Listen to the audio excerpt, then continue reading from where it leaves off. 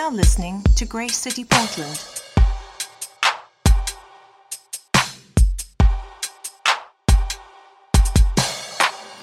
Okay, we're going to go to the book of Mark, chapter 1. That's New Testament. There's 4 Gospels in the New Testament. You could kind of think of the Gospel as a sort of biography, kind of a biography about Jesus, who he is, what he said, taught, did, how he affected the world, and ultimately his death and resurrection, the commission to us as church today and to the world. These are various accounts of that. Each one of the gospel authors was led by the Spirit of God to pen details regarding who God is and what he did for us in the person of Jesus, the God-man. And so depending upon the gospel that we look at, you're going to get various angles. You're going to get certain things emphasized and highlighted. We're going to study through the entire book of Mark over the next 6.5 months. And I spent quite a bit of time praying about it, along with some of our leaders here. And we decided that Mark was definitely the gospel for us because it's the shortest one. So there you go. So, Mark chapter 1, here we go. You guys excited to go through the entire book of Mark? Yes, that's what I was hoping for. I'm excited. Okay, here we go. The beginning of the gospel of Jesus Christ, the Son of God. As it is written in Isaiah the prophet, "Behold, I send my messenger before your face who will prepare your way. The voice of one crying in the wilderness, prepare the way of the Lord, make his paths straight." John appeared baptizing in the wilderness and proclaiming a baptism of repentance for the forgiveness of sins. And all the country of Judea and all Jerusalem were going out to him and were being baptized by him in the river Jordan, confessing their sins. Now John was clothed in camel's hair and wore a leather belt around his waist and ate locusts and wild honey. And he preached, saying, "After me comes he who is mightier than I, the strap of whose sandals I'm not worthy to stoop down and untie. I have baptized you with water, but he will baptize you with the Holy Spirit." Amen. Any movie buffs in the room?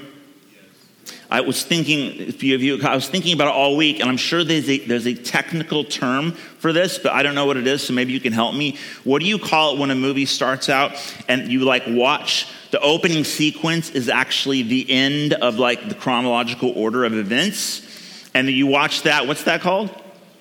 The prologue? That sounds right? We'll go with that.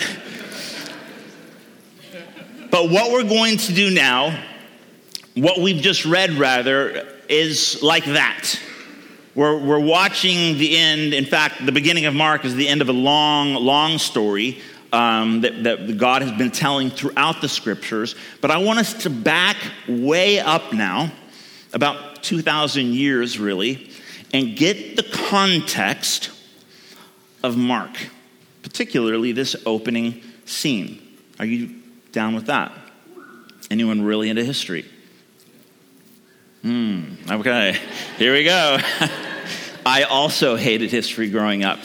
But I really think this is going to be helpful and important for us as we're just setting up the Gospel of Mark. So let's go back a couple thousand years.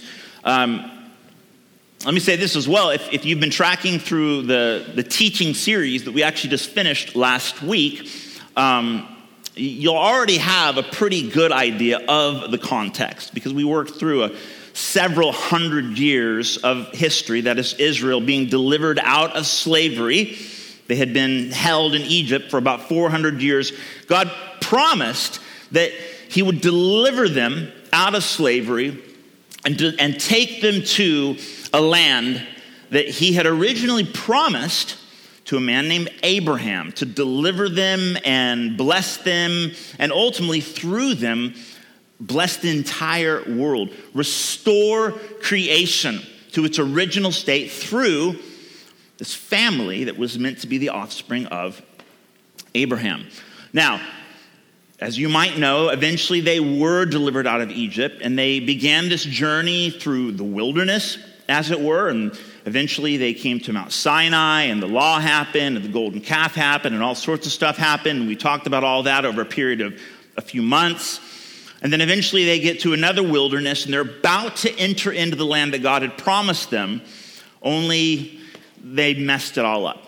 And they ended up forfeiting that gift, that blessing, and they wasted an entire generation, 40 years, wandering around in this desert until one generation died, and God used the next generation and led them into the promised land. They were led by Joshua. Now, here we go, history. 1400 BC, give or take. God's people, led by Joshua, finally enter into the promised land, and they do all right. I mean, it's by no means perfect. They're bumbling and fumbling along. They start out pretty well. The first great victory they see is Jericho falls. You might remember the story of the walls of Jericho, and God commanded his people to simply march around this fortified city. And what happens? The people do nothing other than just simply march and shout, and the walls fall down. It's like an obvious victory won by God. So they start out pretty well. They're trusting God. God is fighting for them. They don't even have to pick up a sword. God is just, he's doing it. He's leading them. He's helping them. He's providing for them.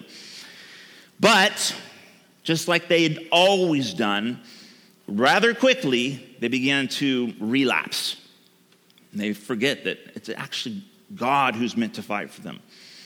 Eventually, they start to worship other gods. They begin to mimic the people around them. They want to be like the people that they're meant to displace, the very people that God is trying to use them to vanquish so that evil can be done away with, and God's kingdom, his good, righteous kingdom, can be established in this place. But they blow it.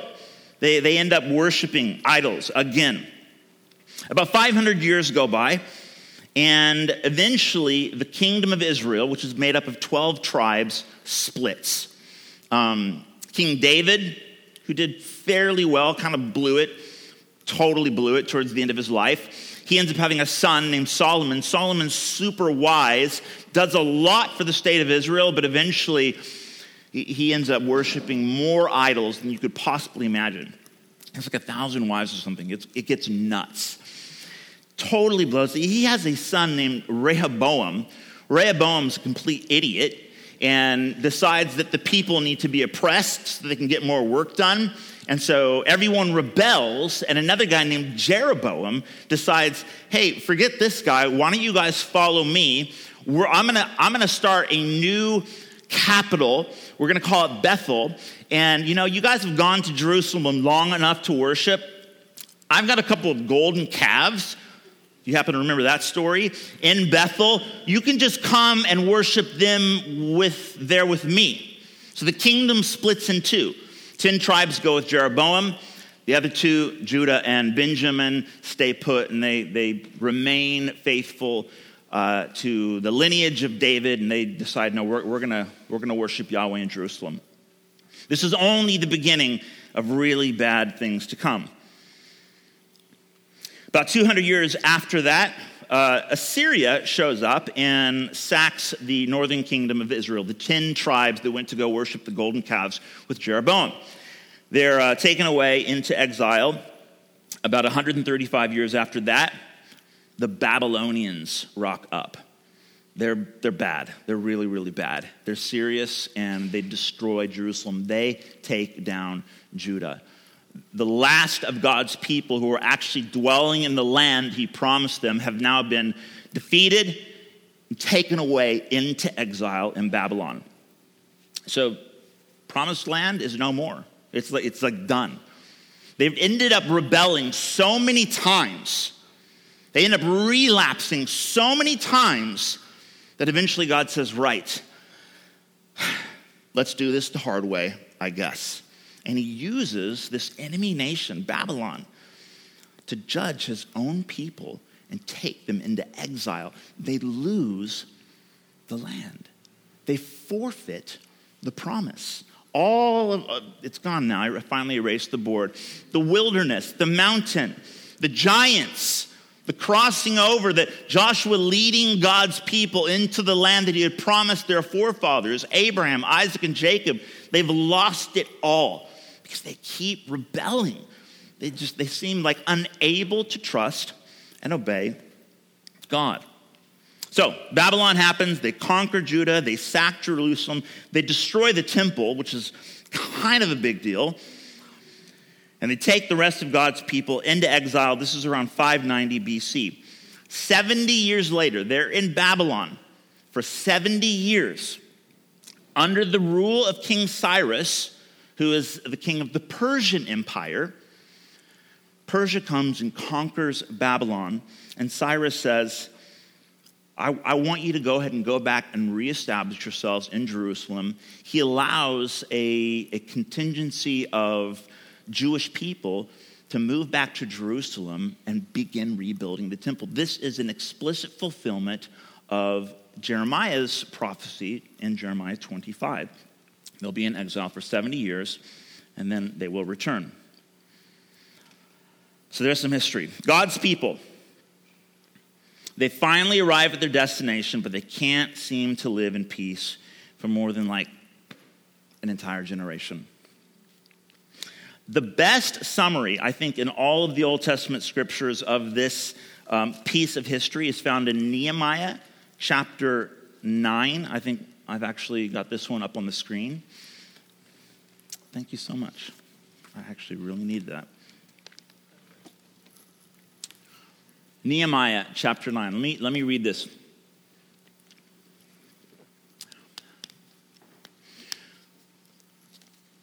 So after God rescued them, delivered them in the promised land, it says, so they ate and were filled and became fat and delighted themselves in your great goodness, God's great goodness. Nevertheless, this is Nehemiah 9:26. Nevertheless, they were disobedient and rebelled against you and cast your law behind their back and killed your prophets who had warned them in order to turn them back to you. And they committed great blasphemies. Therefore, you gave them into the hand of their enemies who made them suffer. And in the time of their suffering, they cried out to you and you heard them from heaven. And according to your great mercies, you gave them saviors who saved them from the hand of their enemies. But after they had rest, they did evil again before you. And you abandoned them to the hand of their enemies so that they had dominion over them. Yet when they turned and cried to you, you heard from heaven, and many times you delivered them according to your mercies. Next slide, please. Verse 32. Now therefore, our God, the great, the mighty, and the awesome God who keeps covenant and steadfast love, let not all the hardship seem little to you that has come upon us, our kings, our princes, our priests, our prophets, our fathers, and all your people since the time of the kings of Assyria, they are the ones that sacked northern Israel, until this day. You have been righteous in all that has come upon us, for you have dealt faithfully and have acted for you have dealt faithfully and have acted, that's a typo. God did not act wickedly. Yeah, you have been righteous in all that has come upon us, for you have dealt faithfully, and we have acted wickedly. Like, I'm missing something. Verse 34, our kings, our princes, our priests, and our fathers have not kept your law or paid attention to your commandments and your warnings that you gave them, even in their own kingdom and amid your great goodness that you gave them, and of the large and rich land that you set before them, they did not serve you or turn from their wicked works. Behold, we are slaves this day in the land that you gave to our fathers to enjoy its fruit and its good gifts. Behold, we are slaves. And finally, last slide. and its rich yield goes to the kings who you set over us because of our sins. They rule over our bodies and over our livestock as they please, and we are in great distress. They've come back to Jerusalem. They're in the promised land. They're in the process of rebuilding the temple, and yet they're slaves in the very land that God delivered them to from slavery in the first place. It has not gone well for God's people. What do you think about that? It's rather sad.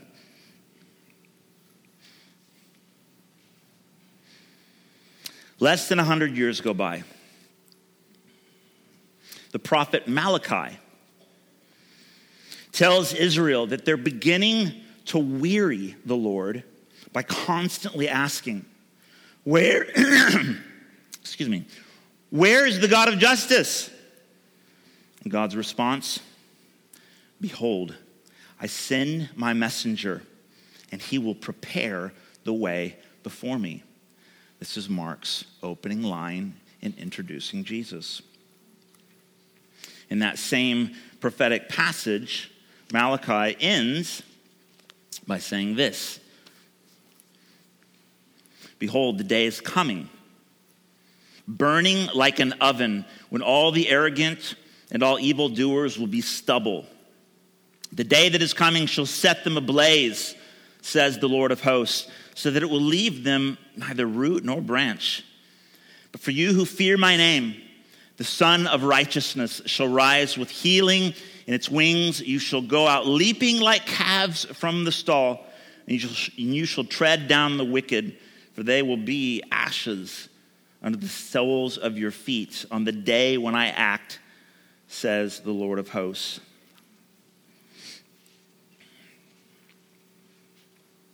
Then everything goes silent. 400 years. God says nothing.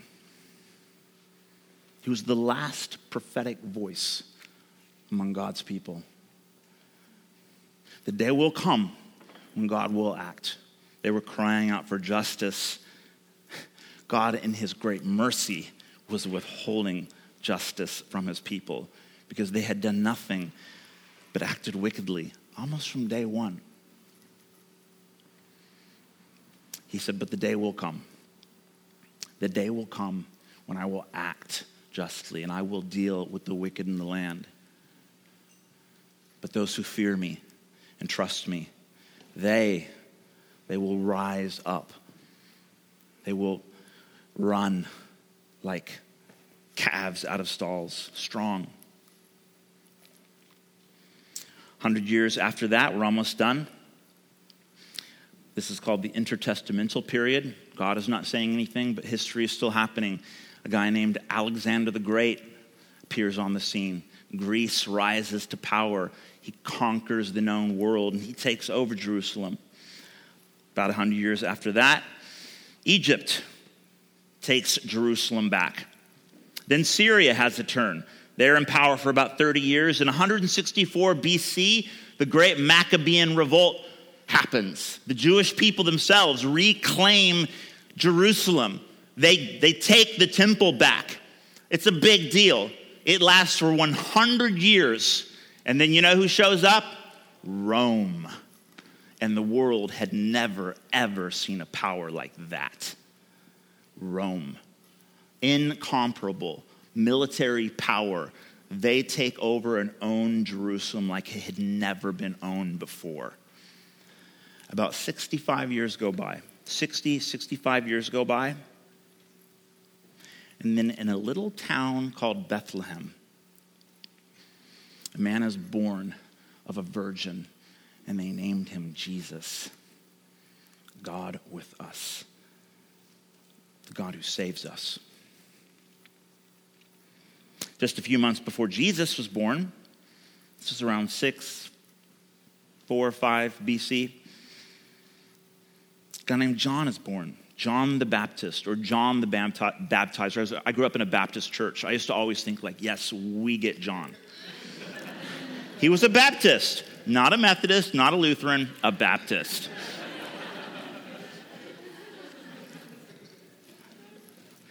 John the Baptizer. He appears on the scene crying out in the wilderness, fulfilling Isaiah's prophecy. This is Isaiah chapter 40, saying, "Prepare the way of the Lord, make his path straight," which comes from the same prophetic passage that goes on to say, "Behold, Israel, your God. Behold, the Lord God comes with might, and his arm rules for him. Behold, his reward is with him, and his recompense before him." Jesus is introduced as the fulfillment of all of that. He is the mighty king who is meant to finally rescue God's people, specifically from this superpower known as Rome. He's the king. He's the savior. He's the Christ that God's people have been waiting for nearly 2,000 years, if you really go back. Finally, Jesus appears on the scene.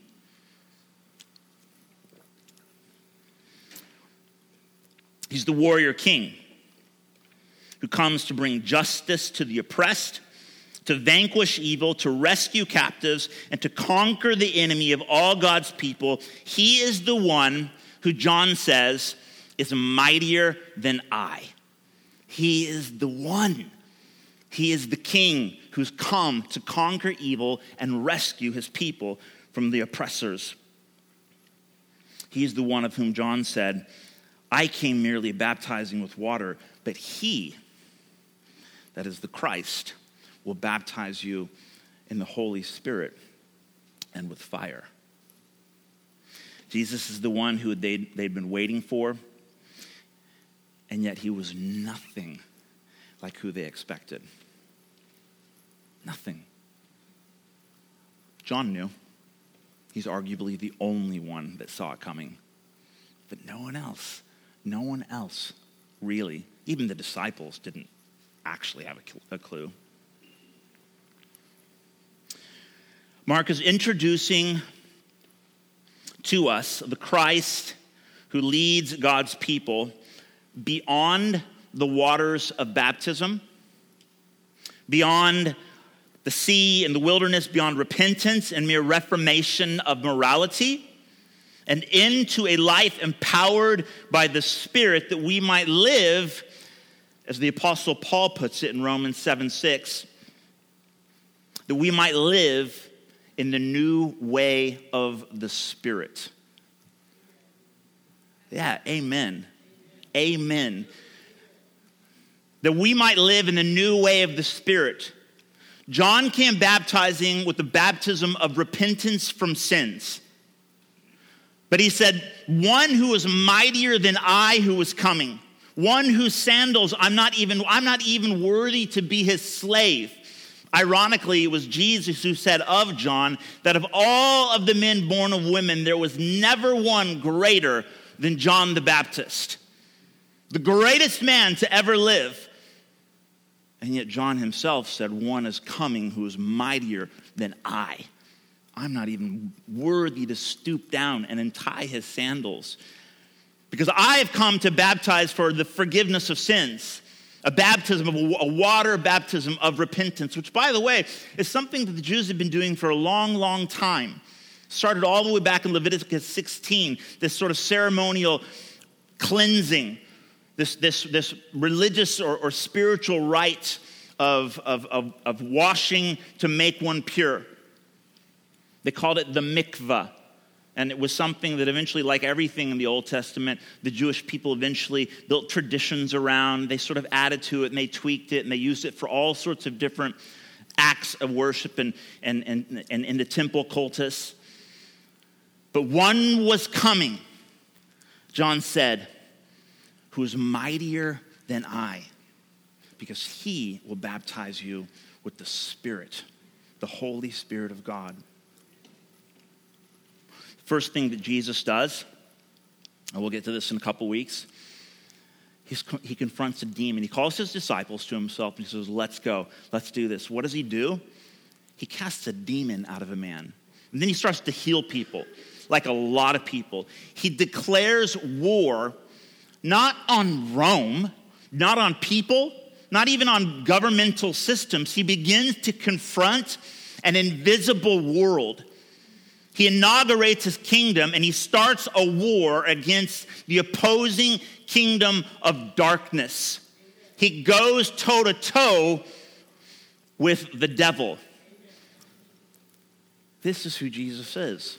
This is the one who is mightier than I. This is the great warrior king who's come to set God's people free. But instead of declaring military war on Rome or whoever it may have been at that time, it's funny how you would have thought that after Israel entered into the promised land, they would have just lived happily ever after. Like nothing ever difficult ever happened to the Jewish people after that. All they ever knew were resurrecting giants. The enemy rising back up to strike them down, to tempt them, to lure them back into the rebellious and idolatrous tendencies, to stop trusting God, and to trust themselves, essentially. And so the mightier one appears, and he declares war on an invisible kingdom.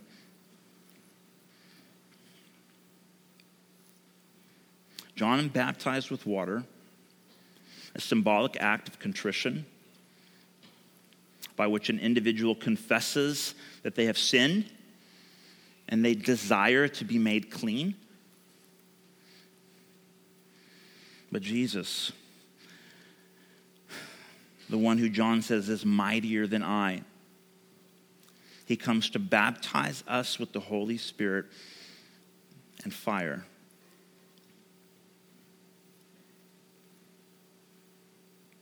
To be met by this king is to be overcome by the one who knows our innermost being, our prideful thoughts, who sees our hearts, who conquers evil and overthrows the human heart. This is what Jesus was doing. This is what Jesus was up to. He realized that the real enemy of humanity was something else. It wasn't actually Rome. It was something going on the inside of the human heart. Baptism in water, which we did Friday night. A few of you got baptized Friday night.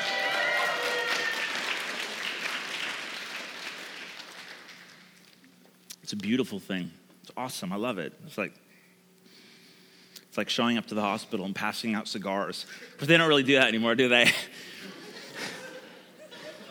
It's like celebrating like the newborn. Like, yes, it's so special. Like, pass the, you don't, am I old? I'm old. Not that I ever actually did that, but like, wasn't that a thing like 50 years ago? Come on, help me out, Jeff.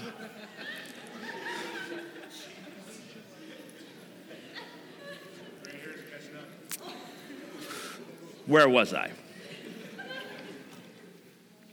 Baptism in water marks our decision to repent, to confess and forsake our sin and begin living out God's vision for our lives. It's a declaration of God's lordship. It's to say, no, I'm dying to myself. I no longer set the agenda. I no longer define who I am, what I'm about.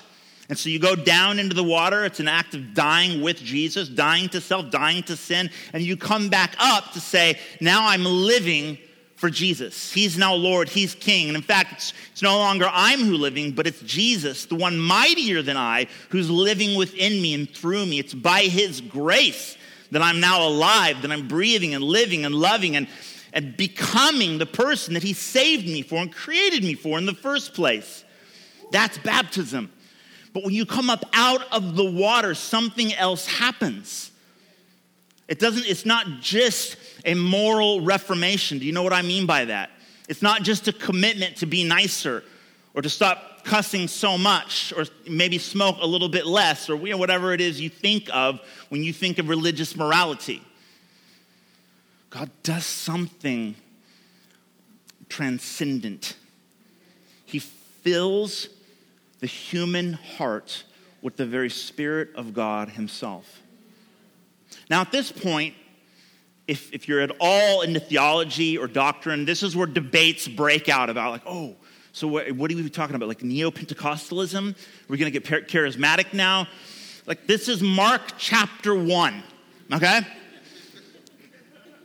This isn't like weird opinions on Paul. This is Jesus the Christ introducing the mighty King who's coming to lead us beyond mere repentance and into new life in the Spirit of God. He's come not to just reform our morality, but to actually fill us with God himself.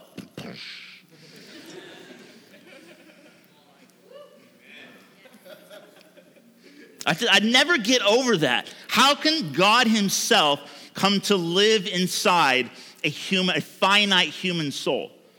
I mean, that's what we're talking about. How does that happen?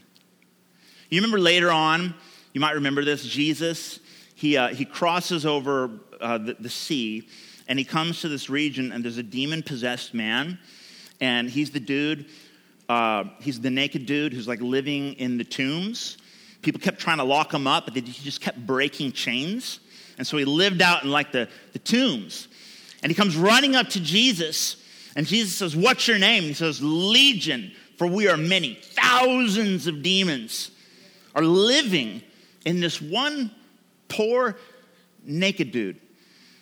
And Jesus says the word, and he commands every one of them to come out. That says something about the spiritual nature of the human soul. We have been designed to be indwelled by God himself.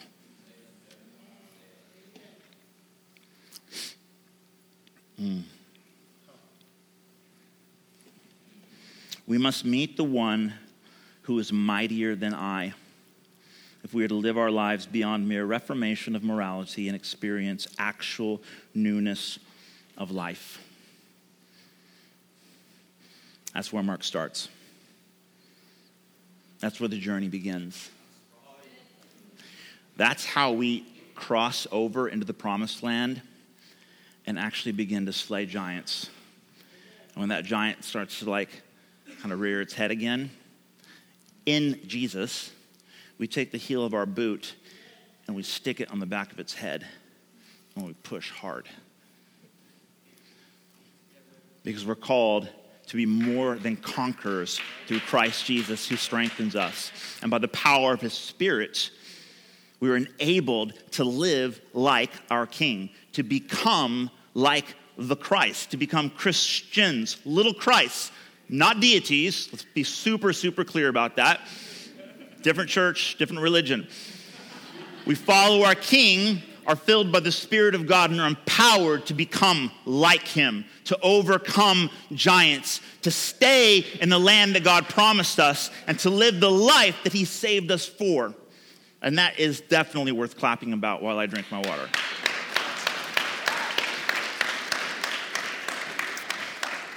Some of you are like, dude, this is a charismatic church. I guess, I don't know. Let me get a little practical for us, okay? And I hope this challenges you. It challenges me. How do you know if you're living a Spirit-empowered life? How do you know, let's say if in fact you've been baptized, so I'm a follower of Jesus. I made the decision, still got like a million questions that I'm trying to get answered, but I'm following Jesus. He is my Lord. If that is true, then you should have received the Spirit of God. It's not like this separate thing. I mean, I don't really waste a lot of time trying to figure out like the sequence of events when it comes to like salvation and becoming like Jesus. But to be a Christian is to be filled with the Spirit of God. It's how we're adopted into the family of God. He pours the Spirit of adoption into us, and that's it. We're in the family. How do you know? What does that look like? What is the litmus test for living in the new way of the Spirit? 4 things. Number 1, you fear God and tremble at the thought of disobeying his word. Isaiah 66:2 says, "This is the one whom I will look to, he who is humble and contrite in spirit and trembles at my word." To be filled with the Spirit of God It means that holiness is no longer a mere religious obligation. We desire holiness because God is holy, and we are his children, and are becoming like who he is. It's who we are. To fear God is the beginning of wisdom. It's the beginning of being transformed by the Spirit of God. When I first became a Christian, I've shared this story before. I was a porn addict. I know some of you don't like it when I talk about that, but statistically, more than half of us in the room struggle with this, so I'm going to talk about it. I was a porn addict, and I hated it, as is the nature of any addiction. And I kept doing it, and I wanted to be free from it, and I surrendered to Jesus, and he broke chains. It's like that weird demoniac. Chains couldn't hold him, so he lived naked out in the tombs. But there's other kinds of chains, like chains that entwine the human soul. And so I gave my life to Jesus, and he broke chains. He set me free. Less than a couple days went by, and I remember feeling convicted when I was like lusting, like, wanting to look at something or watch something. And I remember this weird feeling. It reminded me of this sort of like guilty feeling, for lack of a better word, that I used to feel when I was just a little kid, and I used to sneak and like take peeks at the Victoria's Secret, whatever. And I remember as a little child, very soft, sensitive heart would think like, no, that's something like not. This is not a critique against Victoria's Secret, so just. But my heart had become soft again. My heart had become sensitive to sin. I was humbled. I had a healthy fear of disappointing my God. The kind of sin that I'd become very comfortable with.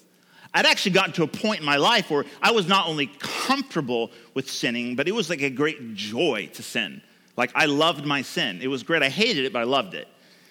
And then Jesus set me free, and all of a sudden, I began to fear God. I began to desire to be holy. And when I'd read his word, I felt myself trembling, as it were. And I was convicted of my sin, and it felt healthy. It felt whole. It felt like my conscience had been made new again. It was like I could breathe again. I'd forgotten what it felt like. That's probably the surest, or at least one of the primary indications that you have a heart that is being filled with the Spirit of God. Number 2, you desire to serve others. You desire to give love. You desire to reciprocate love. When you've been loved the way that Jesus loves, when you've been forgiven much, you desire to love much. It's the most logical outworking of a heart that's been filled with the Spirit of God. Paul writes in Romans that he pours his love into our hearts by his Holy Spirit, whom he's given to us. Practically, that means you start to grow up. And you begin to realize, like, oh, the world doesn't revolve around me. It's what every parent hopes for their child. That eventually my kids will realize, no, the world does not revolve around you. The church does not revolve around you. There should be this like practical desperation to just serve wherever you go. Of course, the beauty of that is when a whole community is growing in that way, we are like competing to serve each other. And so it actually works out, at least in theory. Everyone's getting loved. Number 3, when you're filled with the Spirit of God, when you're living a Spirit-empowered life, you have the courage to live boldly. The scriptures say that we've not been given a spirit of timidity, but a spirit of power, love, and a sound mind, that we have been given the very boldness of Christ, that we're not to be ashamed of the gospel, but we can live out loud. We can live unashamed, unabashed, bold lives on fire with the Spirit of God. You ever feel slightly embarrassed to talk about what you did on Sunday? Some of you are like, no. Really? Never? You never feel that slight awkwardness? Like, it's going to make it weird. I don't want to be too bold. I don't want to be offensive. Man, I've always thought of it like this. When you've fallen in love, you don't really care who knows about it. You're like, look, I know it's annoying. I know I'm rambling on. I know it's all I ever talk about. But what can I say? What can I say? I've met the one. I've met the one. Hopefully that's not a license to be annoying. I just have to say that as well. The world doesn't need more annoying people. The world needs passionate, bold, unashamed people who've actually tasted the goodness of God and aren't afraid to tell people about it. And this is not an exhaustive list by any means, but I'll give you my number 4. You're living a Spirit-empowered life when you're loving your neighbors and your enemies. You know that you've been affected by the Spirit of God, that you've been filled with the Spirit, that you've encountered Jesus, the one who baptizes people in the Spirit of God. When you find yourself loving not only neighbor, but neighbor and enemy alike. When you begin to love people who are very, very hard to love. Perhaps like some of us here in this room. I'll tell you, some of the hardest people on the planet to love are hypocritical Christians. The very people who should be the most patient, loving, kind, generous, gentle, respectful, gracious people on the planet are some of the hardest people you will ever have to love in your life. And that's just like family, isn't it? I know, it's terrible, right? Like, I couldn't think of a single person in here I'd look at and be like, you're my enemy. No, of course not. But loving, like hard to love people, because that's how Jesus loves us. And I'll end on this, but this is not an emotion that can be merely mustered. You can't just merely will it and be like, oh, well, Jesus told me to do it, therefore I will. I mean, you will obey, you must obey. We have to make that decision. But to love with a genuine love that's from the heart, okay, that's a miracle. That is a work of God. That is something the Spirit of God does on the inside of us out. God teaches us to love our enemies because that's how He has loved us. When we were baptized, it was an acknowledgement that I deserve to die because of my sin, because of my rebellion. I'm just like those ancient people that died in the wilderness. I'm just as stubborn, arrogant, and just thick-headed as anyone else who's ever had a go. And the wages of my sin are death, but Jesus died for me. While I was still His enemy, God showed grace. That does something. That changes everything. That's the kind of grace that empowers us to love even our enemies. Now, sometimes that love is very bold. Sometimes that love means consequences. That doesn't mean that you can't equate the love of God with just being nice and PC to everyone. Sometimes that love is very intense. It can mean saying things to people about, if you don't put your trust in Jesus, you will spend eternity in hell separated from Him. It's like, whoa, you just said that out loud. Sometimes you need to love people in that way. And you better hope it's the Spirit of God leading you to say that. Put your bullhorn away. Can we stand together, please?